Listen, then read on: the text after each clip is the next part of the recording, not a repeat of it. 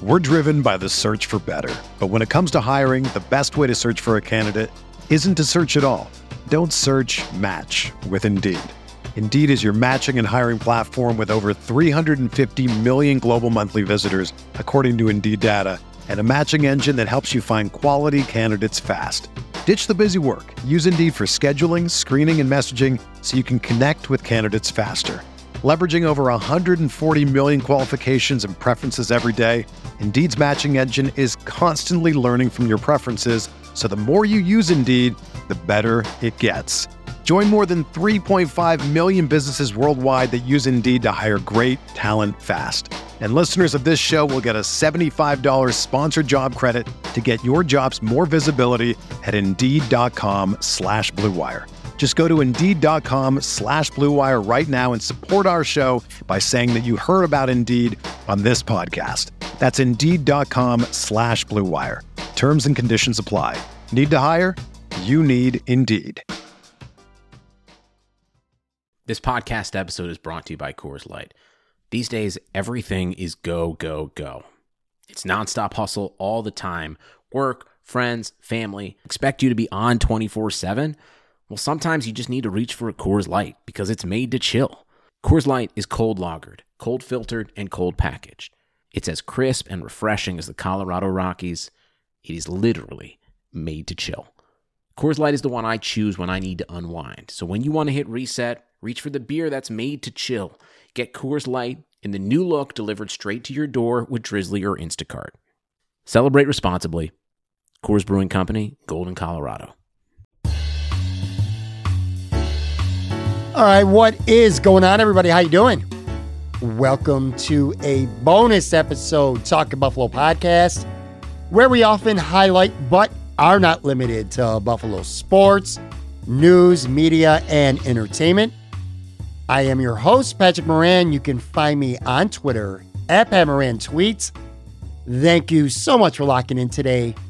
So, like I said, this is a bonus episode, and we are debuting something brand new here that we're going to kind of test drive every Thursday for a little bit, so to speak. This is going to be a weekly episode where you, the listener, you for the most part are taking control of the content of this episode. I'm going to use your questions. I'm going to use some of your takes on this podcast every Thursday. And of course, they can be about anything, whether that's Buffalo sports or sports in general, pop culture, life, politics, what the hell ever, man. Everything is going to be on the table for this Thursday episode. I'll sprinkle in some stuff here and there as well. A couple fun facts, maybe a power ranking listing or two. I'm going to highlight a terrible tweet or two that I see on the internet, stuff like that. And I'll tell you what. So here's what we're going to do. We're going to call this a pod mix every Thursday. And granted, look, I know that ain't the sexiest, most creative name ever, pod mix. Sounds kind of generic, but tough shit, all right? Because it's a mix of all the stuff that I just talked about. Questions, comments, polls, tweets, all kinds of stuff like that. And maybe I'll tell a story or two if I think it fits the narrative of what we're doing on that day. But anyway, it's a pretty simple concept, right? And so there's many ways that you could send your questions or your comments for the show. You could do that on social media. You could go to my Twitter page, at Pat Moran Tweets. And I just call it a Twitter page. I did. Go to my Twitter, at Pat Moran Tweets. You could tweet at me, or for whatever reason, if you don't want it out there for everyone else to see, you can always slide into my DMs and do it that way. I keep my DMs open. You can also go to the Talking Buffalo podcast page on Facebook, which, by the way, I bet most of you don't even know that we have a Talking Podcast or Talking Buffalo podcast page on Facebook, but we do. Go on there, submit a question in the comments, or again, if you don't want to put your shit out there in public, send it to me on Facebook Messenger. Or last but not least, you can also email your question or your comment or whatever to talkingbuffalopodcast@gmail.com. I got a couple of those as well. And like I said, we'll test drive this for a little while. We'll see how it goes. That's kind of the thing about podcasting, folks. You can't be afraid to try new things. Some work, some don't. If this goes over well, and if I feel like people are into it and people are interacting and the interactions are good, I'll do this for a long time. If not, well, guess what? I'll scrape the shit and I'll find something different to do. Again, that's what podcasting is, a little bit of trial, a little bit of error. And one other thing too. So a lot of the questions, especially Bill stuff, I know primarily, as much as I want it to be about a lot of things, I know primarily this will always be a Buffalo Bills podcast. Yeah, do I have the insight that a Joe Marino or that a Bruce Nolan does? Nah, I don't. I got some thoughts. I got some opinions. And one thing from an indulgent point of view that I really like about this Thursday episode, this pod mix, is that I'll get to express my views and my takes a little bit more than opposed to when I have guests on every Tuesday and every Friday, where it's more or less me asking the questions and getting their opinions and their takes. So selfishly, this is going to be a little bit on the fun side for me too. And again, concept pretty self-explanatory, right? I don't plan on making these, one last thing too, I don't plan on making these like really long, so to speak. Like these aren't going to be no 75-minute, no 90-minute episodes. So on that note, I'll tell you what, let's just dive into today's batch. Like I said, I did put this out a couple days ago. Got a handful of tweets and a couple emails. Let's start. First question, Chris Depot. He wants to know, can Josh Allen sustain his level of play? It's a fair question. The quick answer is, I think so. But to sustain his level of play, don't take it for granted. That's a big ask. Your boy was second in MVP voting last year, right? It doesn't get much better than that.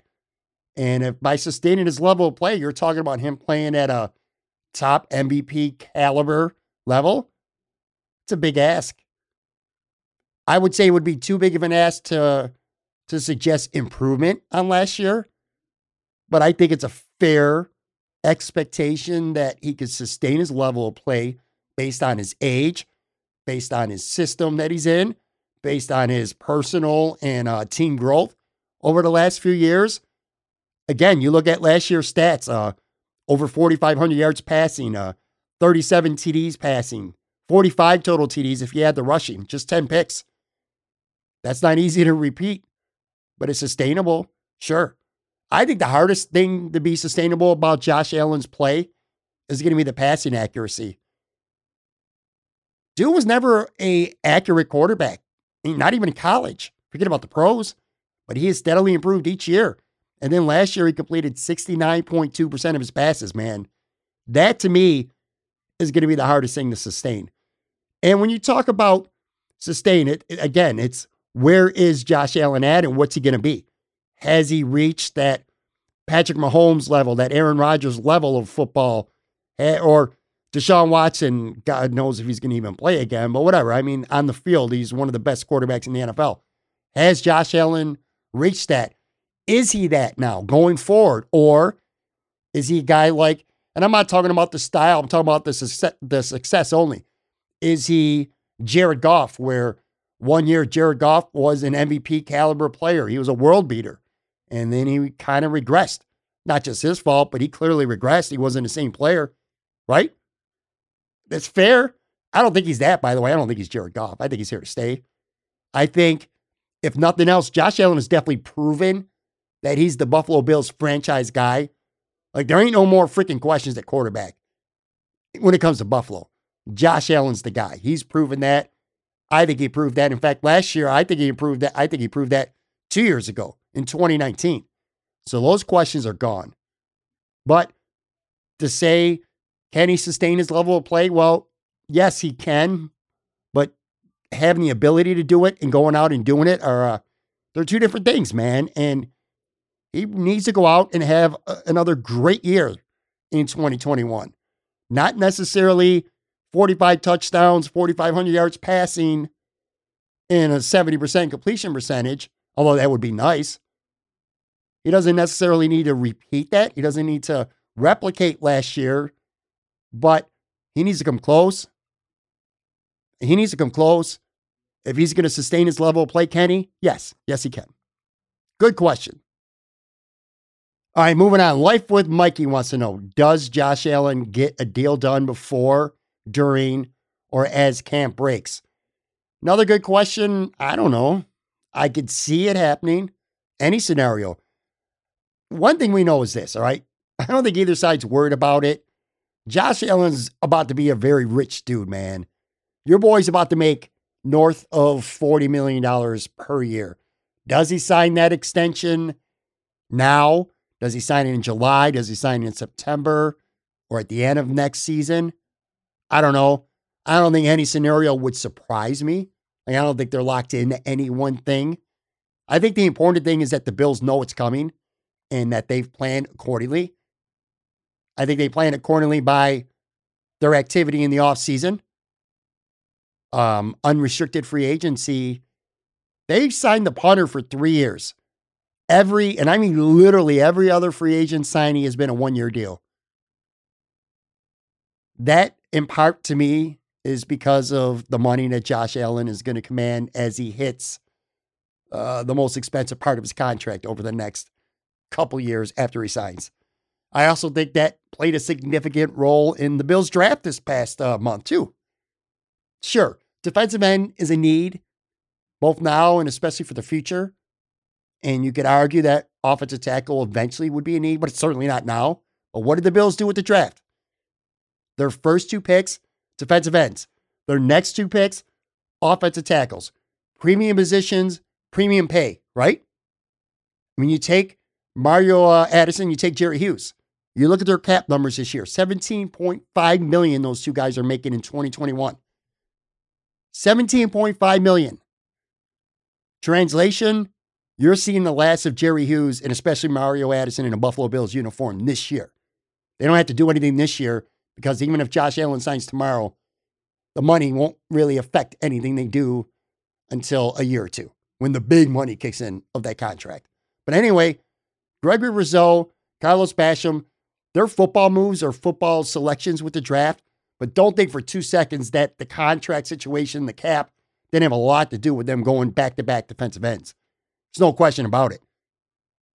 Those guys hopefully contribute some this year, but I think it's 2022 and beyond where I think you expect and hope to feel their true impact. But anyway, you add up the 2 rookies and AJ Epinesa, who's going in the year 2, all 3 of those guys. And Rizzo has not officially signed yet, but we get an idea based on cap structure of around what his contract is going to look like. Those 3 guys combined are going to make about $7.5 million roughly in 2022 against the cap. Whereas again, Hughes and Addison are making more than double that, just them 2 this year. You're going to see a change. Spencer Brown, the 3rd round pick, right tackle, swing tackle, hopefully. The Bills are set at tackle right now. Dawkins and Darrell Williams, who had a fantastic year. They rewarded him a 3-year deal. But guess what? In 2022, or at worst 2023, is Spencer Brown's ready? Say goodbye to Darrell Williams. Say goodbye to Darrell Williams. And it's not going to be because of his play. Hopefully not anyway. I'm talking about because of his contract.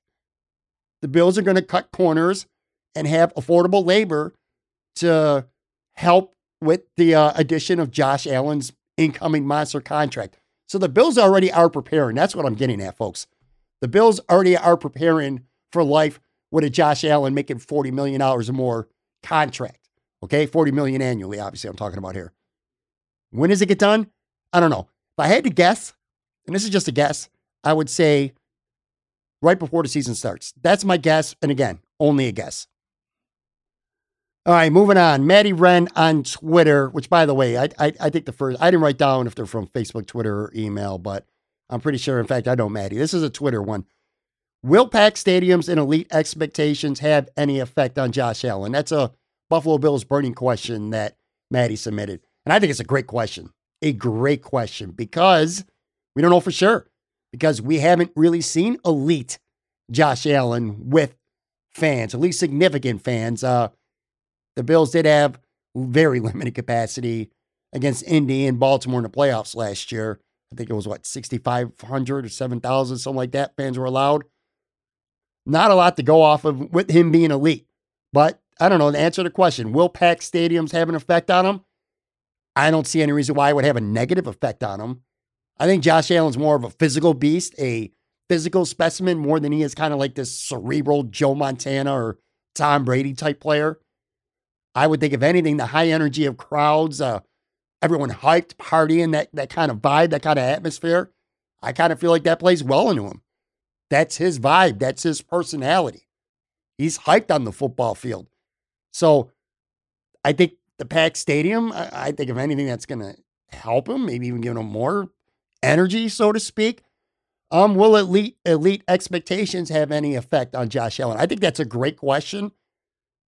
Last year at this time, we were talking, is Josh Allen the franchise quarterback? Year 3 is when we need to know. He was kind of shitty as a rookie. He was pretty good in his second year, led the Bills to the playoffs, but certainly had his warts. So there were a lot of questions going into the last year, and he obviously answered all of them. This year, for the first time, he's going in the summer into camp with elite expectations. He earned them. He played well, and he deserves them. In terms of having any effect on him, I don't think so. I think he's mature enough. I think he's hungry enough. I think he's a hard worker enough on and off the field. I think he's got the right character, the right mindset to carry heavy burdens on his shoulders, kind of like, using a former great quarterback from Buffalo, Jim Kelly. Jim had no problem shouldering the burden. I feel like Josh Allen's the same type of player. So no, man, I think packed stadiums will have a good effect on Josh, and I don't think elite expectations will have any negative effects. Great question. All right, moving on. Next one. Michael Listman. This was definitely from Twitter. Will someone at corner step up to be the true CB2 that Trey White needs? I don't know. Is that a good answer, folks? I don't know. I'll tell you this. I'm not 100% sold on Levi Wallace. I think the Bills like Levi Wallace, but I don't know that they love Levi Wallace. And you could say, and I know a lot of people would counter and say, if for anyone who thinks that they don't love him, well, they didn't draft a corner until round 6. True. But again, going back to my point that I was just talking about with Josh Allen's contract, I think defensive end and offensive tackle were 2 premium paid positions where the Bills have guys making good money that they could get cheaper labor on in years 2 and 3 of their contract. Whereas the Bills, other than Trey White, of course, don't really have any long-term expensive corners that they'd be looking to move on from in a year or two, such as could happen with Jerry Hughes or with Darrell Williams. So I think that played a large role in that. And I would also say this, for people who think that the Bills necessarily love Levi Wallace, if they love Levi Wallace that much, shouldn't they have re-signed him or made a very strong push to re-sign him before free agency even began? He did test the market, folks. Don't forget about that. And ultimately, he re-signed with the Bills for 1 year and like $1.75 million. They didn't even get $2 million from the Bills on a 1-year deal in free agency after being on the market for a couple days. I know there was interest out there, but it could have been that strong. Boys and girls, your boy signed for $1.75 million for 1 year. If he was that much of a priority, if the Bills loved him that much, they would have made a bigger push. He would have got a multi-year deal. They would have done something more than what they did, and they certainly wouldn't have let him leave the building and test free agency. Not to say they don't like him. I just don't think that they love him. He's not an elite athlete. He's a decent corner, but not an elite athlete. I consider him along the lines, and I've talked about this on the show multiple times with a lot of different guests. He's a really good floor guy. Like I consider John Feliciano the same type of player. You could do a lot worse than Levi Wallace as your starting corner, just like you could do worse than John Feliciano as your starting right guard. But I don't think you're in love with either of those positions. The cold-hearted fact of the NFL and any roster is this. You got 22 positions out there, offense, defense. You ain't going to have 22 positions where everybody is a strength. You're going to have a couple soft spots on any team. And I think Levi Wallace, CB2, is a soft spot on the Bills. Not to say they can't win with them, because they have. That's why I say my floor guy. I think you could do worse than him, but I also think you could do better. And for the record, it is still only May. As of this recording, the Bills, I still think the Bills are going to add a veteran. That has definitely been the ammo of Sean McDermott since becoming Bills coach. Every year they go out and they get a veteran, at least one. Josh Norman last year. Kevin Johnson has been here. E.J. Gaines has been here twice. Vontae Davis worked out really shitty. But anyway, they signed him. They brought it in veterans along the way to be CB2 and see if Levi Wallace could claw and scratch his way into a starting job, or however it worked out. So I would expect that again. Steven Nelson and Richard Sherman, as of this recording, are two names still out there. And I know Richard Sherman's the big name, but I like Steven Nelson more. And I had Bruce Nolan on the show just, in fact, Tuesday. He loves Steven Nelson, thinks he's a great fit. Richard Sherman's a better Levi Wallace. He's not a great athlete. He's not an elite athlete. Obviously, the guy's a future Hall of Famer. He's also old. And would he be better than Levi Wallace? Sure. But I don't know that the Bills are going to look to sign him. But Steven Nelson would be a great fit. Bruce loves him, thinks he's a great fit. Good athlete. So I think the Bills, and by the way, trades are on the table as well, too. I think the Bills are not done at CB2. And again, they concluded stocking up defensive end, tackle was more important than CB for now. And contracts were, in my opinion, the biggest reason why. And I know I haven't even talked about Dane Jackson. I like Dane Jackson. I thought he looked good last year. But let's let him prove something over a sustained amount of time before we go anointing him or even discussing him as a legitimate CB2. I don't know. Will someone step up at corner? That was the question. The answer is, I really don't know. All right, moving on. Wild Goose Reddit. Obviously, this is Twitter. Who is our CB2 and can the O-line, which is bringing back all 6 starters, if you count Ford and Eichbacher as co-starters, plus an infusion of new guys, fix the run, blocking problems that plagued last year? All right, that's a good one. So we already talked about CB2. The offensive line, for me, I think it's the biggest question on the Buffalo Bills right now is the running game. I think we know what the passing game is going to be going forward. Pretty confident in that. The running game needs to be better, but they didn't get any significant new parts to do it. They tendered Eichbacher. Like you said, they re-signed John Feliciano. They re-signed Darrell Williams.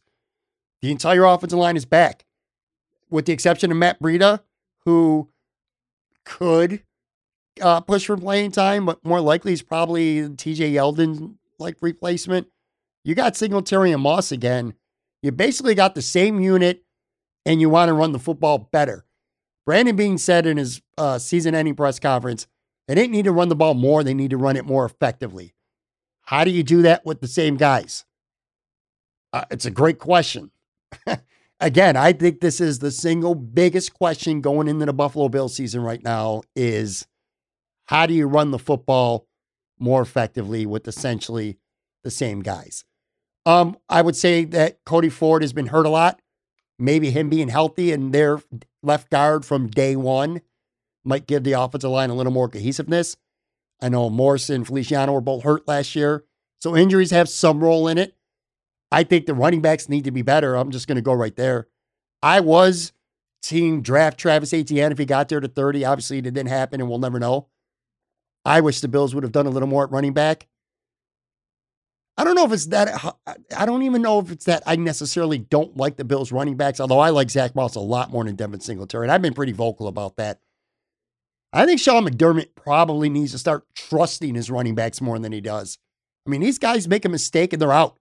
We saw Singletary, he dropped a screen pass and against the Chiefs, sat the rest of the game. And we saw TJ Yeldon. I remember the San Francisco game on Monday night. Zach Moss fumbled inside his own 10. I think he got benched the rest of that game. These guys are young, and I feel like maybe that affects them mentally. They're afraid to make a mistake. So I would put a little bit of the onus, at least on Sean McDermott, to maybe pick your guy and go with him a little bit longer. That bothers me. I don't love the Bills running back, and I don't love the running game. Fortunately, I love Josh Allen in the passing game so much that it may not matter. But I will say this. I do like Zach Moss, and I think him here healthy from day one, year 2. I know everyone's thinking, especially looking at photos of Devin Singletary, who bulked up big time this year, and he did get big. But I'm like, so? Great for him. But when's the last time, and Bruce talked about this on the show, name me a running back that really bulked up big time in the offseason and came out the next year and was awesome after not being awesome before that. I don't think it makes that big of a difference, folks. I don't. I like Zach Moss. We're driven by the search for better. But when it comes to hiring, the best way to search for a candidate isn't to search at all. Don't search, match with Indeed. Indeed is your matching and hiring platform with over 350 million global monthly visitors, according to Indeed data, and a matching engine that helps you find quality candidates fast. Ditch the busy work. Use Indeed for scheduling, screening, and messaging so you can connect with candidates faster. Leveraging over 140 million qualifications and preferences every day, Indeed's matching engine is constantly learning from your preferences, so the more you use Indeed, the better it gets. Join more than 3.5 million businesses worldwide that use Indeed to hire great talent fast. And listeners of this show will get a $75 sponsored job credit to get your jobs more visibility at Indeed.com/Blue Wire. Just go to Indeed.com/Blue Wire right now and support our show by saying that you heard about Indeed on this podcast. That's Indeed.com/Blue Wire. Terms and conditions apply. Need to hire? You need Indeed. I think he could be a above average number one. I actually like Matt Breida as a pass catching speed threat more. And I don't like, I'm kind of talking this out like it's a freaking exercise. I'm talking myself out of it again because I'm just not a Devin Singletary guy. But anyway, good question, Bill. The offensive line, the only thing I could say is that maybe having them all healthy, if they could stay healthy, that could be the biggest difference. All right, let's take a quick break and then we'll come back. I got a couple more questions for you and then I'll get you out of here.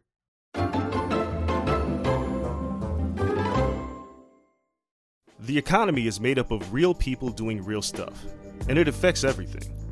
Which you obviously know since you're a real person doing real stuff. Marketplace is here to help you get smart about everything beyond the what of the day's business and economic news. We dig into the how and the why with the real people driving our economy. From big tech and interest rates to small businesses and what's happening at the Fed. Marketplace breaks it all down so you don't have to. Listen to Marketplace wherever you get your podcasts. For the ones who get going when the going gets tough, and the ones who know we're tougher together.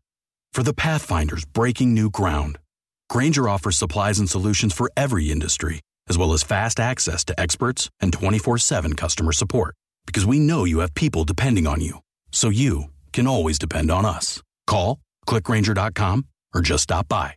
Grainger, for the ones who get it done. All right, I got a few non-Buffalo Bills things here today. So Austin on Twitter asks, is there any realistic chance the NBA actually comes back to Buffalo? I feel like we could have the market to support it. Austin. Nobody. No. And look, anyone who follows me on Twitter knows how much I love the NBA. I am an NBA nut, an NBA fanatic. I've said it a billion times. In fact, I'm kind of known for it on Twitter now. I would trade the Buffalo Sabres as well as the Bisons, the Bandits, most wing spots, you name it, sponge candy, Weber's mustard. I would trade all that shit for literally any NBA franchise, an expansion one, an existing one. I would do it in a second because I love the NBA. But financially, Buffalo, the market supporting the third team, just don't see it, Austin. I just don't see it. I think the fan interest would be there. There'd be a lot of fans. There'd be a lot of people talking about it on Twitter and social media and reading the newspaper and watching the TV reports and locked in the WGR and the Buffalo Braves Beat podcast or whatever podcast would come because it was an NBA team in town. But I don't think financially it would work. I think it's too small of a market. You can't have 3 professional sports teams in a market like Buffalo, especially if you can't take full advantage of the regionalization part of it. Because I would say, all right, well, you could pull from Canada, from Ontario, that area, but guess what? The Raptors already are there. So that ain't going to work. You could go to the other side, Ohio, and say, well, it would be great if you could have people from Ohio coming over and rooting on a Buffalo franchise and supporting it. Well, you got the Cleveland Cavaliers. You know what I'm saying? So 3 teams, you'd have, if it was going to work, you'd have to get rid of the Sabres, and that's not going to happen. Again, being a fan of a team and financially supporting a team are two completely different things. For the record, I saw reports because the NBA is talking about expanding. So it's not like out of nowhere to ask the question, Austin. It is a good question. But from what I've read, it sounds like Seattle and Vegas are the best bets for expansion franchises. I don't think Buffalo's in play. I think you'll hear some talk about it from Buffalo fans just because it's a fun topic. But at the end of the day, nah. No shot, my guy. No shot. I got a terrible tweet. So I got this bumper. Here it is. Terrible tweets. Tell me I did not just see that. Every week, at least once or twice on this episode, I'm going to highlight a terrible tweet. This isn't a tweet at me. It's just an awful tweet, a fucking terrible tweet that I point out and have a take on. And this week, it's from at the FanDuel account, at FanDuel, who says, and this wasn't a joke. I mean, there was no LOL attached to it or anything. It says, who are you taking in your prime? Tyreek Hill or Randy Moss? And there's a photo of them and it says, like for Randy, retweet for Tyreek or some shit like that. Really? You're comparing in their prime Tyreek Hill and Randy Moss right now. Look, I like Tyreek Hill, okay? Let's just put that out there.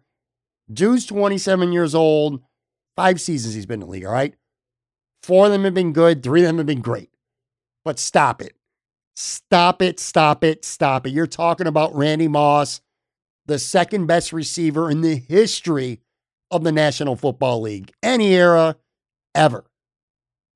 Your boy had 9 years where he caught at least 10 touchdowns. Tyreek has 2. I mean, let's hold off on it. Let Tyreek be great for another 6-7 years, and then you can ask that question. What a ridiculous tweet. I can only imagine that whoever's running the social media account for FanDuel, he must be under 23, 24 years old, he or she at most. Because anybody with any type of sports mind whatsoever, if you're not a teenager, if you're past college, would never tweet such a stupid question. Oh, come on, man. Randy Moss in his prime versus Tyreek Hill. Ugh. All right, 2 more things here, and then we're done for today. This was an email from Brian. This was my favorite question that I got, by the way.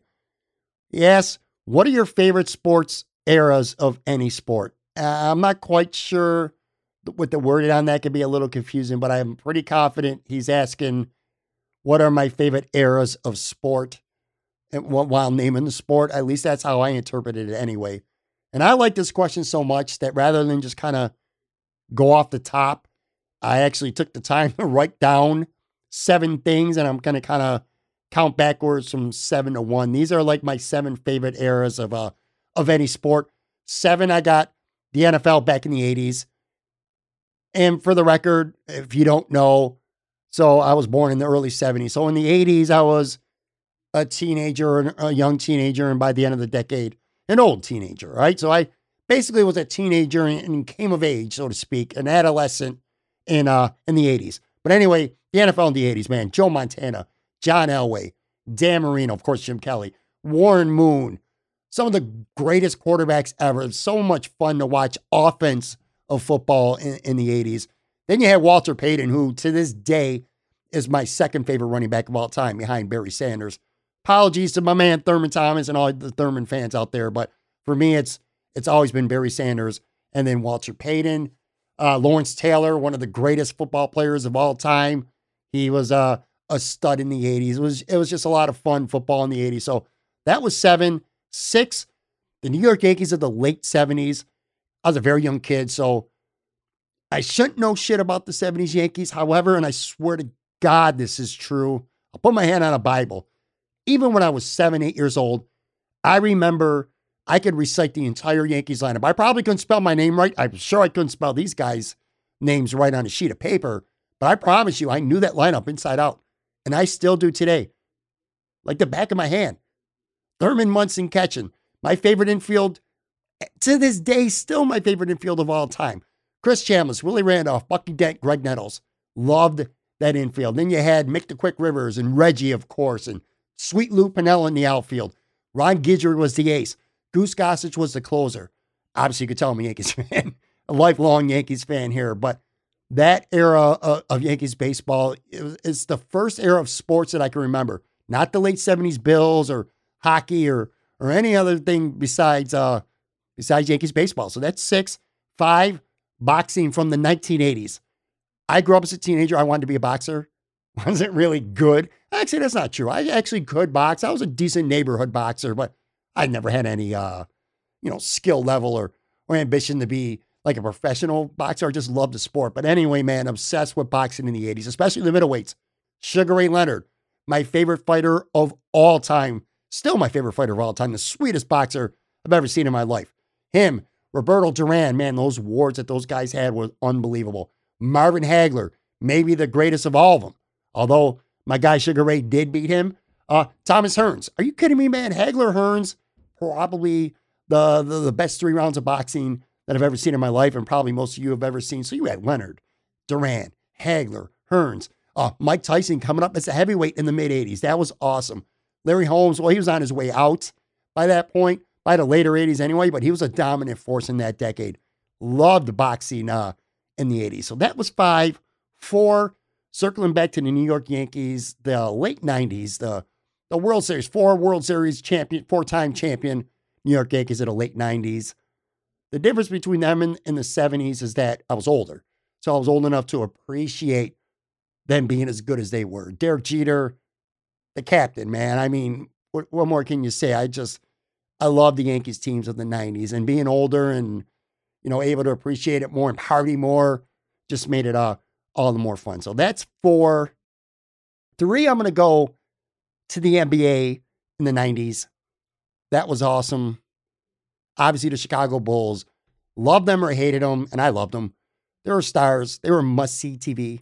You had to watch the Bulls when they were on just because it was just so much fun to watch. But even outside of them, Charles Barkley, Hakeem Olajuwon, probably one of the most, I know he's regarded as one of the best players of all time. To me, he's the best center of all time. So I actually consider him underrated. David Robinson, Stockton and Malone with Utah. The Knicks. I love the New York Knicks. And I'm so excited, by the way, that they're in the playoffs again. Oh my God. It's so cool being a lifelong Knicks fan to see them relevant again after being so terrible for the last 8 years or so. Anyway, I don't want to get off topic here, but the Knicks in the 90s, man, Ewing and Starks and Allen Houston, they were just, Mark Jackson, they were a great team, a lot of fun to watch.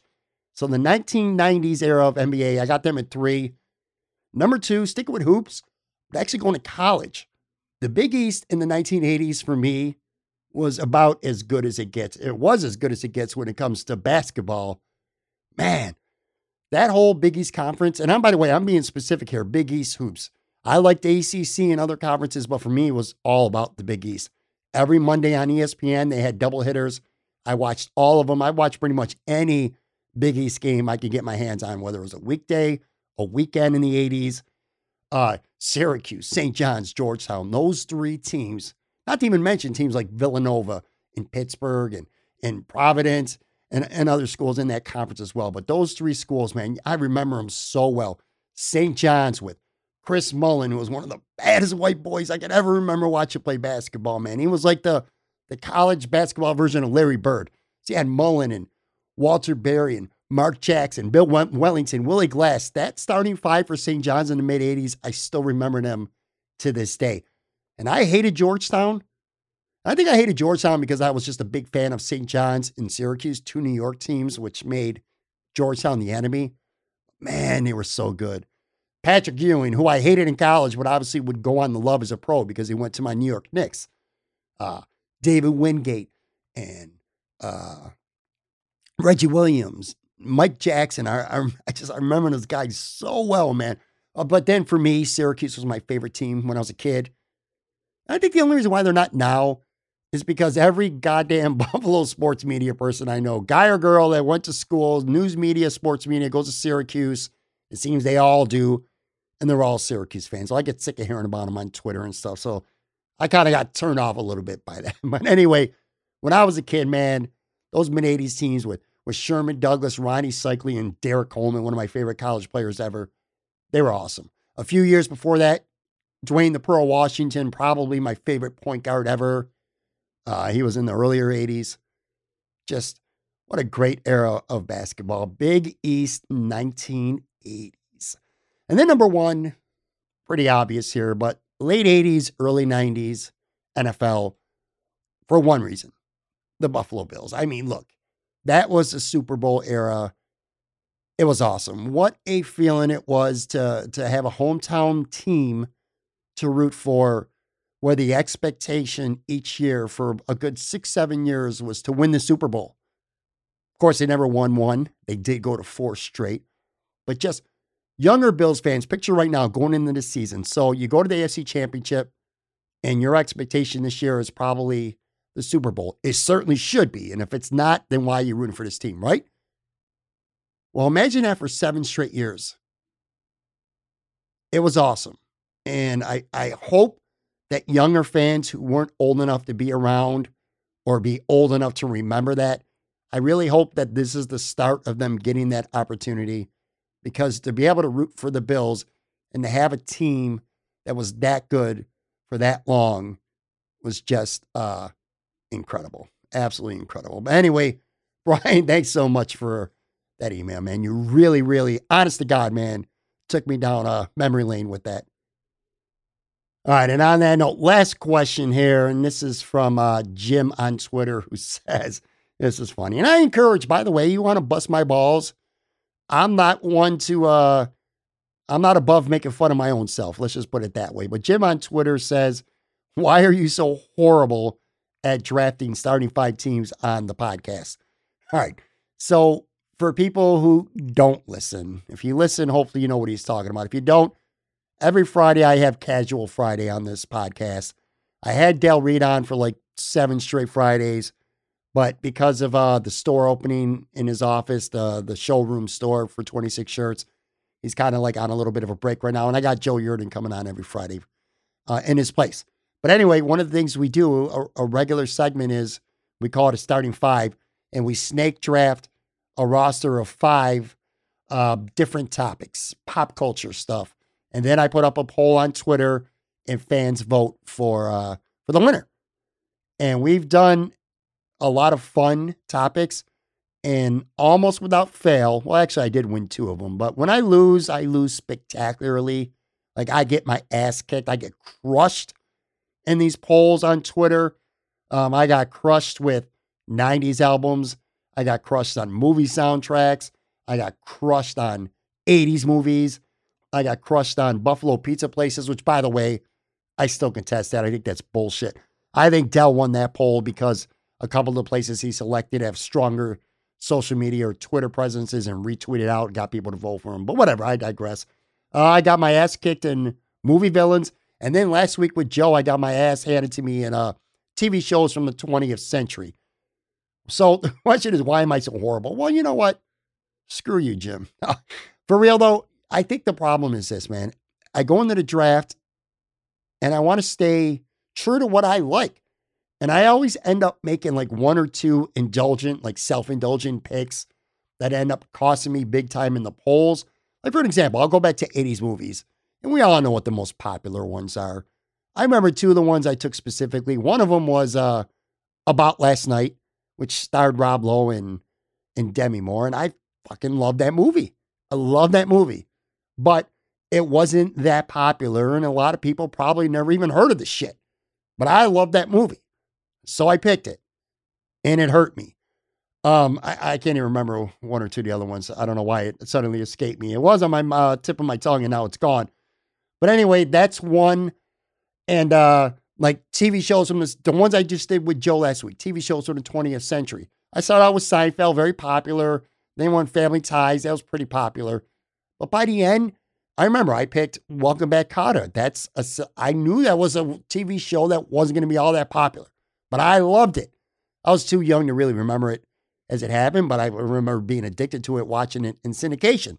So anyway, my point was, I picked the shit that I stay true to what I like.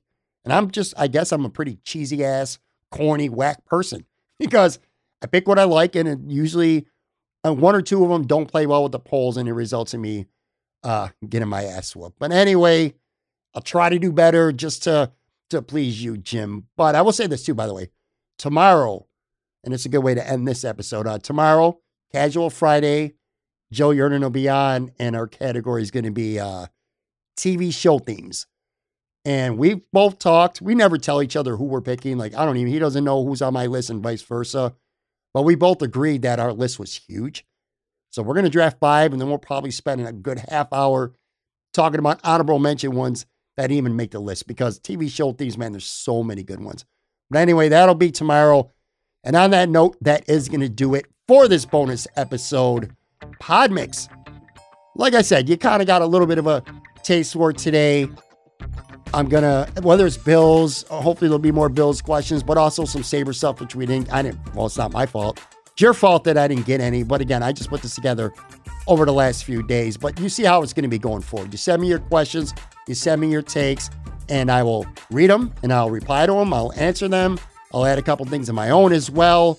Again, to reiterate one more time, and I'll put this in the show notes as well in case you're not, catching this on the fly here, but catch me on Twitter at Pat Moran Tweets. You can either tweet at me or DM me your question or comment.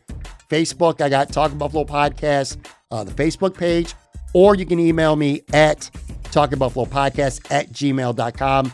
Any of those ways will work. But anyway, on that note, thank you so much for listening. And again, I will be back a new episode, Casual Friday, with my man Joe Yerdon tomorrow.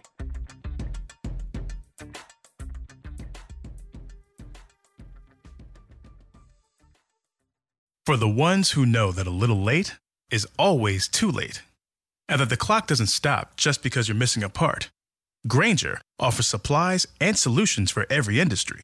And our Keep Stock inventory management solutions help ensure you have the right stuff in the right place at exactly the right time.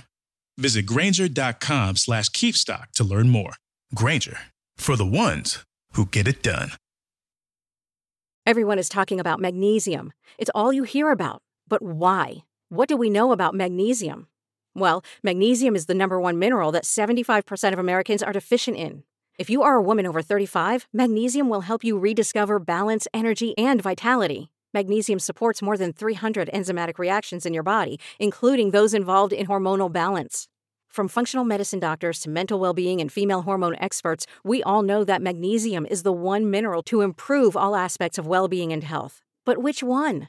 Magnesium Breakthrough from Bioptimizers, the trusted choice recommended by leading experts with 7 best-absorbed forms of magnesium to ensure your body receives the support it needs for overall well-being. Go to bioptimizers.com/balance today and use code BALANCE10 for 10% off. Support your journey to wellness at bioptimizers.com/balance.